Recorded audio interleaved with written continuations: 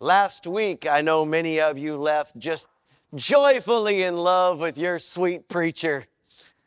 Yes, Jesus confronts. He does. Jesus confronts. It is not about loving you where you are. It is about loving you where you are and not being willing to leave you there. Because none of us have finished the race. None of us have consistently kept the faith. None of us have lived without sin. All of us have fallen short of the glory of God. And if we go about our days and if we go about our lives and if we go through the motions of our banking and our studying and our working and our eating and our drinking and our playing and the lives that we live together, and we do not reach for, strive for, long for an affective and effective change, we're doing it wrong. We're doing it wrong. Plain, simple. And so, because Jesus loves, because those I love I rebuke and discipline, all right, Jesus speaks words into people that sometimes they do not want to hear. And last week, Jesus himself, with a goofy grin on his face, shows up, and because he's God, he knows exactly what is going on. He knows what's getting ready to happen. And these Pharisees have him there, the Sadducees, the teachers of the law, and they are reclined at the table, and many have been invited to this place. And people are actually watching, because that's what you would do. People would stand outside the house and watch what was going on and listen to the teaching that would go on inside. And Jesus told 3 stories. He said, well, got something to say to you, got something to say to you, got something to say to you, all right? He talked to the people who were invited, he talked to the guests, and he talked to the hosts. And basically what he said is, hey, why y'all got all this legalism going on? There's a man right here, he needs to be healed. I know y'all don't want me to heal him because it's Sunday, but I'm going to heal him. You know why? Because if y'all had a donkey that fell in a hole, you'd get that donkey out the hole. So isn't this guy worth more than that? And they didn't like that very much, because he put them in a pickle, made them look bad. And then some of the people were giggling. He was like, no, I got one for y'all too, right? He's like, why do y'all come in and then sit at the best place at the table? Because that's not how it really should be. It's going to be real embarrassing if you sit down next to the host and then the host says, that's for him. And you have to switch places, because now you look really bad. Sit at the end of the table. And then if a host brings you up, you're going to look even better. A little humility. The first shall be last and the last shall be first. It seems like the Bible was written for this stuff. And then he says, and oh, by the way, Mr. Host, you're not getting off the hook either. You know why I'm here. I know why you're here. You want to test me and try me, but you also know that everybody's been following me. So having me in your house is going to bring a crowd. It's going to bring you a name. It's going to bring you something. And you know it and I know it. We have lunch with people. We have dinner with people. We schmooze people for our own good. We do it all the time. And Jesus says, why don't you invite people who can bring you nothing? Why don't you invite people that need you instead of people that you need? This is what really doing ministry and doing life is all about. All right? And all this is done around the meeting, around the meal, right? And then he moves into a big story about a meal. And what we're going to have today is the religious people, the church people's response to when Jesus calls us out. How we respond when we know Jesus needs us, we know what we're supposed to do, but we genuinely just don't want to. All right? That is this story. When one of those at the table heard this, he said to Jesus, I'm sorry, I can't do this with a straight face. Jesus has called him out, and it's like he doesn't even hear it. He's like, oh, that's nice. Blessed is the one who will eat at the feast in the kingdom of God. You know what Jesus did right then? Don't. Really? Are you that self-righteous? That was a sweet sermon, Jesus. Thank you for that. I hope the sinners outside heard it. Blessed are those of us seated at the table with you. And Jesus rolls his theoretical sleeves up, right? Oh, you didn't get it. Let me tell you a story. Jesus replied, a certain man was preparing a great banquet. Listen, and invited many guests. Not one or two guests, not just a few guests. He said, roll it out. Let's have a feast. Now, if you're going to have a feast back in Jerusalem in that day, here's how it went down. You send out invitations and a time, right? You send out invitations like a day, right? And then the servants that you send out then return to the master and they say, Master, you invited 200 people to the banquet.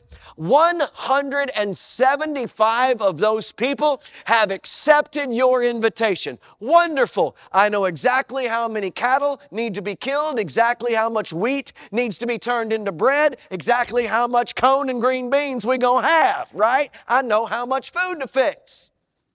Then, as you are preparing the food, the guests would spend the day getting ready for the feast, for the banquet. And the servants would go out and say, hey, the food is almost ready. The time is now, okay?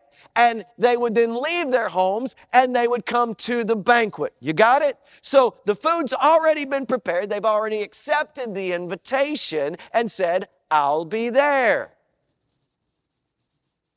At the time of the banquet, he sent his servants to tell those who had been invited, come, everything is now ready.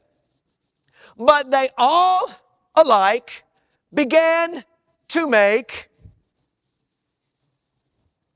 I wonder why we didn't yell that word out. Are you feeling like, oh, we knew what you were going to say? Or are you feeling like, oh, this is going to be an uncomfortable few minutes? All alike began to make.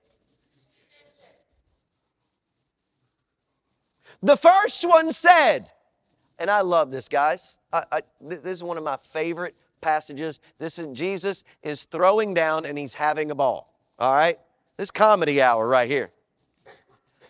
I have just bought a field and I must go see it. Please excuse me. Another said, I have just bought a yoke of oxen and I'm on the way to try them out. Please excuse me. Another said, I just got married, so I can't come. I want you to think about what this sounded like to the master.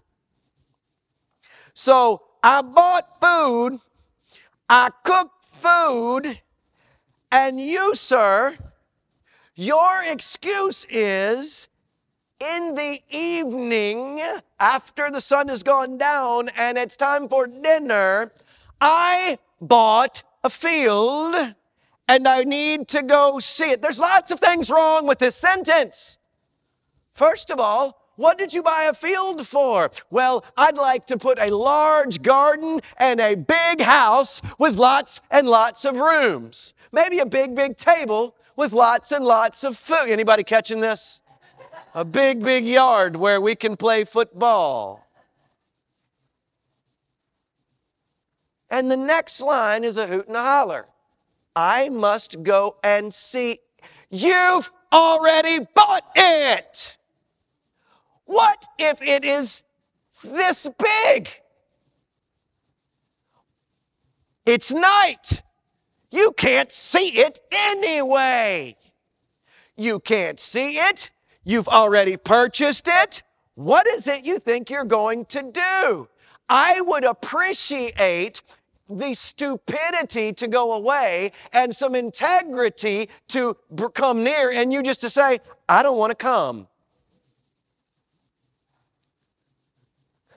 You know how many times I want to say that to people who tell me they won't come to church? You know how many excuses we hear? Oh, you don't understand. We gotta get ready for ball games. You don't understand. We got to get ready for recitals. You don't understand. I'm super tired. You don't understand. I was there last week. You don't understand. It was raining and my back was killing me. You don't know. Fine. But you know what I'd rather hear? Hey, to be honest with you, I just didn't want to be there. You know why? Because if you wanted to be here, you would. When you want to be somewhere, that's where you go. When you really, really, really want to be somewhere, I don't care how tired you are. I don't care how many things you got going on. You put a mark on your calendar and you say, this is where I'm going to be. But when Jesus says, hey, this is what I need from you, well, I bought a field and I'm going to go see it. The next guy, is he smarter? Is he dumber? I don't know. But here's what this guy says. I just bought a yoke of oxen and I'm going to go try them out. Do you know what a yoke of oxen is? It is more than one oxen who are tied together, right? Now, these oxen are for his work. These oxen are going to bring in his income. These oxen are going to have a say in whether or not this man succeeds in his life or not. What if he bought one cross-eyed oxen and that oxen just turns and can't see and goes into the, what if he got one oxen with 4 legs and one oxen with no legs? What if he got a 2-legged ox?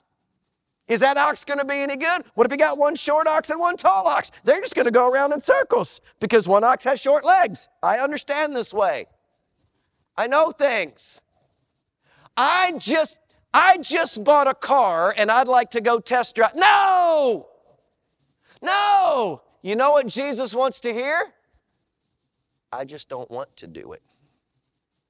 Don't give me excuses. Don't give Jesus excuses. Don't give the master excuses about all the things you think you want to say to make yourself feel better. Jesus says, simply say, I don't want to. Hey, you're going to be way better off if you ready? You're going to be way better off if you wait till marriage. But you don't understand. I've already been married. I was in high, just say you don't want to. Say, I don't want to. Be honest with yourself. Be honest with Jesus. Be honest with the invitation that's been offered you. And you've already accepted. See, there's the kicker. We all want Jesus for what it gets us. But we want our own minds, hearts, desires for everything else. And when Jesus says, no, this is what you bought into. This is what I called you to me for. No, it's all right. I'm not good with that. At least have the to say, I just don't want to. Okay? This is not me, guys. First one, second one. She won't let me. I remember the first time I got married. I've been telling this story for years, and it involves you. I've been telling this story in this sermon for years, and this involves you, Lettingham. I remember the first time when Britt and I got married. Tim and I used to meet between Franklin and Bardstown and play golf in Cave City in a mountainside cow pasture. All right, and he would come up sometimes, and I would go down there sometimes. So we play at the Bardstown place in the middle and down at Kenny Perry in Franklin, right? Well, I remember the first week after I got married, and it was golf day. And Tim calls me up. He says, what time we meeting? I said something I'd never said before in our relationship. Hold on, I got to ask. It's a true story, and he laughed at me, but he knew. He knew. I mean, he knew. You know, Pam been allowing or not allowing for years. I was just getting started, right? Do you know what the real deal here is, though? This is where Jesus confronts the excuses that are good. All right? I mean, I want you to think about really what these 3 things Jesus did are. All right? Work, right? They are material things, work things, and family things. Material things, work things, family things, right? And you say, well, Craig, you don't understand. I'm supposed to be a support in my family. Absolutely you are. Craig, you don't understand. I'm supposed to support my child and what my child does. Yes, you are. Craig, I'm supposed to choose my husband, choose my children over everything else.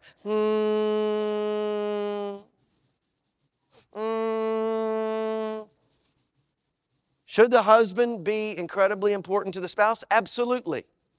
But there is one who is more important. Your priority should never be wife, favorite child, other children, just kidding, God. Oh, somebody laughed, must not have been kidding. All right. Y'all see what I'm saying?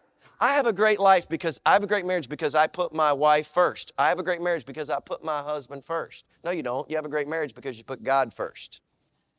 All right? That's how you have a great marriage. Well, I can be a better parent if I put my child first. Oh, Lord, no, no, no, no, no, no, no, no, and no again. Do you understand that your child should be no higher than third? Do you understand that? Your child should be no higher than third. You remember those vows you took when you got married, forsaking all others? That meant your babies. I know some of you don't like that I just said that. Prove me wrong. God, spouse, children, everyone else, everything else. So this guy's feeling pretty good about himself. I'm putting my wife first. Well, you missed the ball too. We say it over and over again in this church. He picked a good thing over a God thing. Oh, you can pick great things over God things. And it happens all the time. All right? Because it's in the name of doing something for Jesus. Well, Martha, sometimes Jesus ain't asking if you to do anything. He just wants you to sit where he is. Right? So Jesus throws the gauntlet down. Oh, you didn't get my first story? Oh, you didn't get my second story? Oh, you didn't get my third story? How about this story? You say, well, Craig, that seems pretty rough. Jesus wouldn't get that rough. Hold on. The servant came back and reported to his master. Everybody's kind of coming up with their own reasons not to come on out tonight. The owner of the house became angry. It hurt his feelings, but he wasn't about to let this go down the way they thought it was going to go down. Go out quickly into the streets, into the alleys of the town. Bring the poor. Bring the crippled.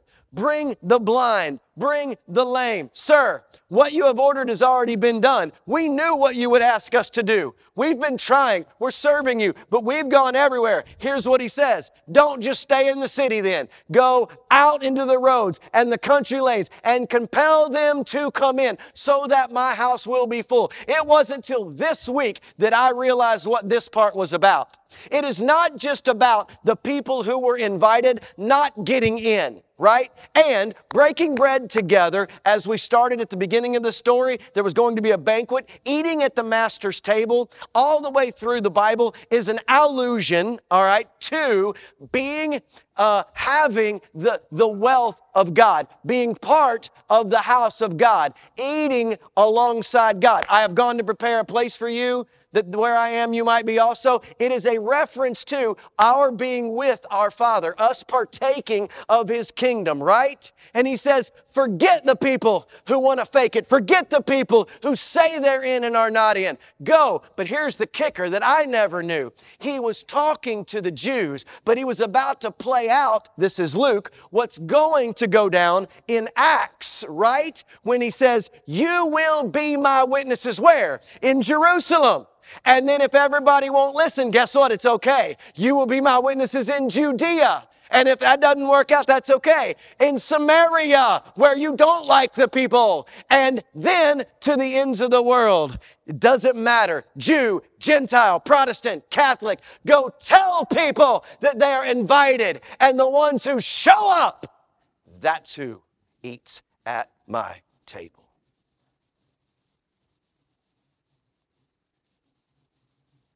The call is for everyone who will answer. It is. The problem is we have a lot of people who answer with their lips. And then when the time comes for the rubber to meet the road, when the time comes for us to put our money where our mouth is, when the time comes for God to say, here's what I need, no, I'm good. I just bought some ox. No, I'm good. Got a ball game. No, I'm good. I working a little overtime. No, I'm good. I'm just tired. No, I'm good. My wife and I have a date tonight. Well, those are good things. But that's not what God asked. Max Lucado wrote a book, and what he did was, it was called The Great House of God. And the whole idea behind the book is that there's a part of the Bible that in a part of our lives that can be symbolized by every room in the house. And he says, here's the biggest problem Christians have. Most of them don't mind giving up the kitchen, and they don't mind giving up the living room. But they ain't about to let Jesus in their bedroom. They ain't about to let Jesus in their closet. They certainly ain't about to let Jesus in their attic. And Jesus is like, oh, so for all that I've done for you, part of you is good enough? This is why I can love you, but I'm not afraid to get on your case. I can love you, but I'm not afraid to get on your case. Why? Because you're worth more. You can be more and do more, and there is more. And I can still talk to them because even though some of them love me and some of them don't, they know that they're loved and they haven't gotten to be adults yet and don't think they know everything. Even though they do think they know everything, they'll figure it out. But some of you are already there. And you listen to me because maybe you like the way I preach. You listen to me because of the different perspective you get. You listen to me because you put up with me. But I'm not here for you to put up with. I'm here to say, here's where you are and here's where you're supposed to be. And I'm just going to love you whether you choose to go there or not. But you're going to have to listen. Everybody who sat in my office knows that. I'm going to tell you, and then I'm going to let you choose. And that's what Jesus does. I'm going to tell you. I'm even going to come back and tell you it's time. And then you're going to have to choose. Excuses or reasons. If y'all saw the little trailer that we put out, that was Preston's idea to kind of set the message up. I thought it was a great idea. So we did a little video trailer on Facebook. And I said right on my wall right now, I'm 28 days into 75 days of a mental toughness challenge. And on the bottom of the paper, it says, winners find reasons, losers make excuses. I got to find a reason to get up at 5:45 when my body aches and I'm feeling 80 and I want to feel 30. I got to find a reason to not eat some of the things that I want to eat. I got to find a reason to go do 2 exercises. I got to find time in the day. I can make excuses or I can find reasons. Same with your faith. You can make excuses. You can find reasons. But I guarantee you this. There's one really, really good reason. And He will never leave you or forsake you. He will always be the same yesterday, today, and forever. I tell you, not one of those who were invited will get a taste of my banquet. This is firm. This is firm. Jesus says, you know what I want? You know what I really, really, really, really want? I want people who want to come. I want people who want to listen. I want people who appreciate the food that is set out before them. I want people who understand how to count their blessings. I was reading a book on the treadmill this week about chapter 3, chapter 4. It talked about a church that is grateful. And I know what that means, but after reading this chapter, I didn't know how much it meant. It was talking about the grateful church and what that looked like. And guys, I'm telling you, we have got to learn to be grateful because we have. You're like, well, there's all this I want. No. We have. We have so much. Even when we feel like the bills are high, and even when we feel like we don't have the money, and even when we feel like debt is climbing up, it's not because we don't have, it's because we're stupid. Listen, it's not because we don't have. everyone in this room is in the top 3% of the richest people on the planet. Everybody in the room. We, I include myself in this, are just stupid. We're greedy. We want, and we want, and we want. And this pastor was saying, if you are a wanter, gratefulness isn't flowing from you. You can be a wanter and find gratefulness. But what you should be is grateful, and then know that your Heavenly Father knows exactly what you want and can't wait to bless you with it. But He's looking for grateful. Grateful. Grateful. He's looking for the Jobs. The good Lord gives, and the good Lord takes away. Blessed be the name of the Lord. That's the heart Jesus wants. Do you want to sit at the table? It comes. It's a free invitation, but it does come with a cost. That's why Jesus asks us to count it. He says it's going to be hard. My yoke is easy, my burden is light. Just in case those of you who haven't heard me say this, that has nothing to do with ox. That has nothing to do with this yoke. I've heard people preach it for years. My yoke is easy and my burden is light has nothing to do with the yoke on an ox. It has everything to do with what a rabbi's list of teaching is called. Anybody know? A yoke. A rabbi's list of rules that his Talmudim, his disciples would follow was called a yoke. And you choose your rabbi, and in choosing your rabbi, you then choose the yoke which you are going to follow, right? Just like when you choose NBC. We line out for you in the Coffee and Covenant. Here's what we think. You don't even need to be here if you don't buy into this.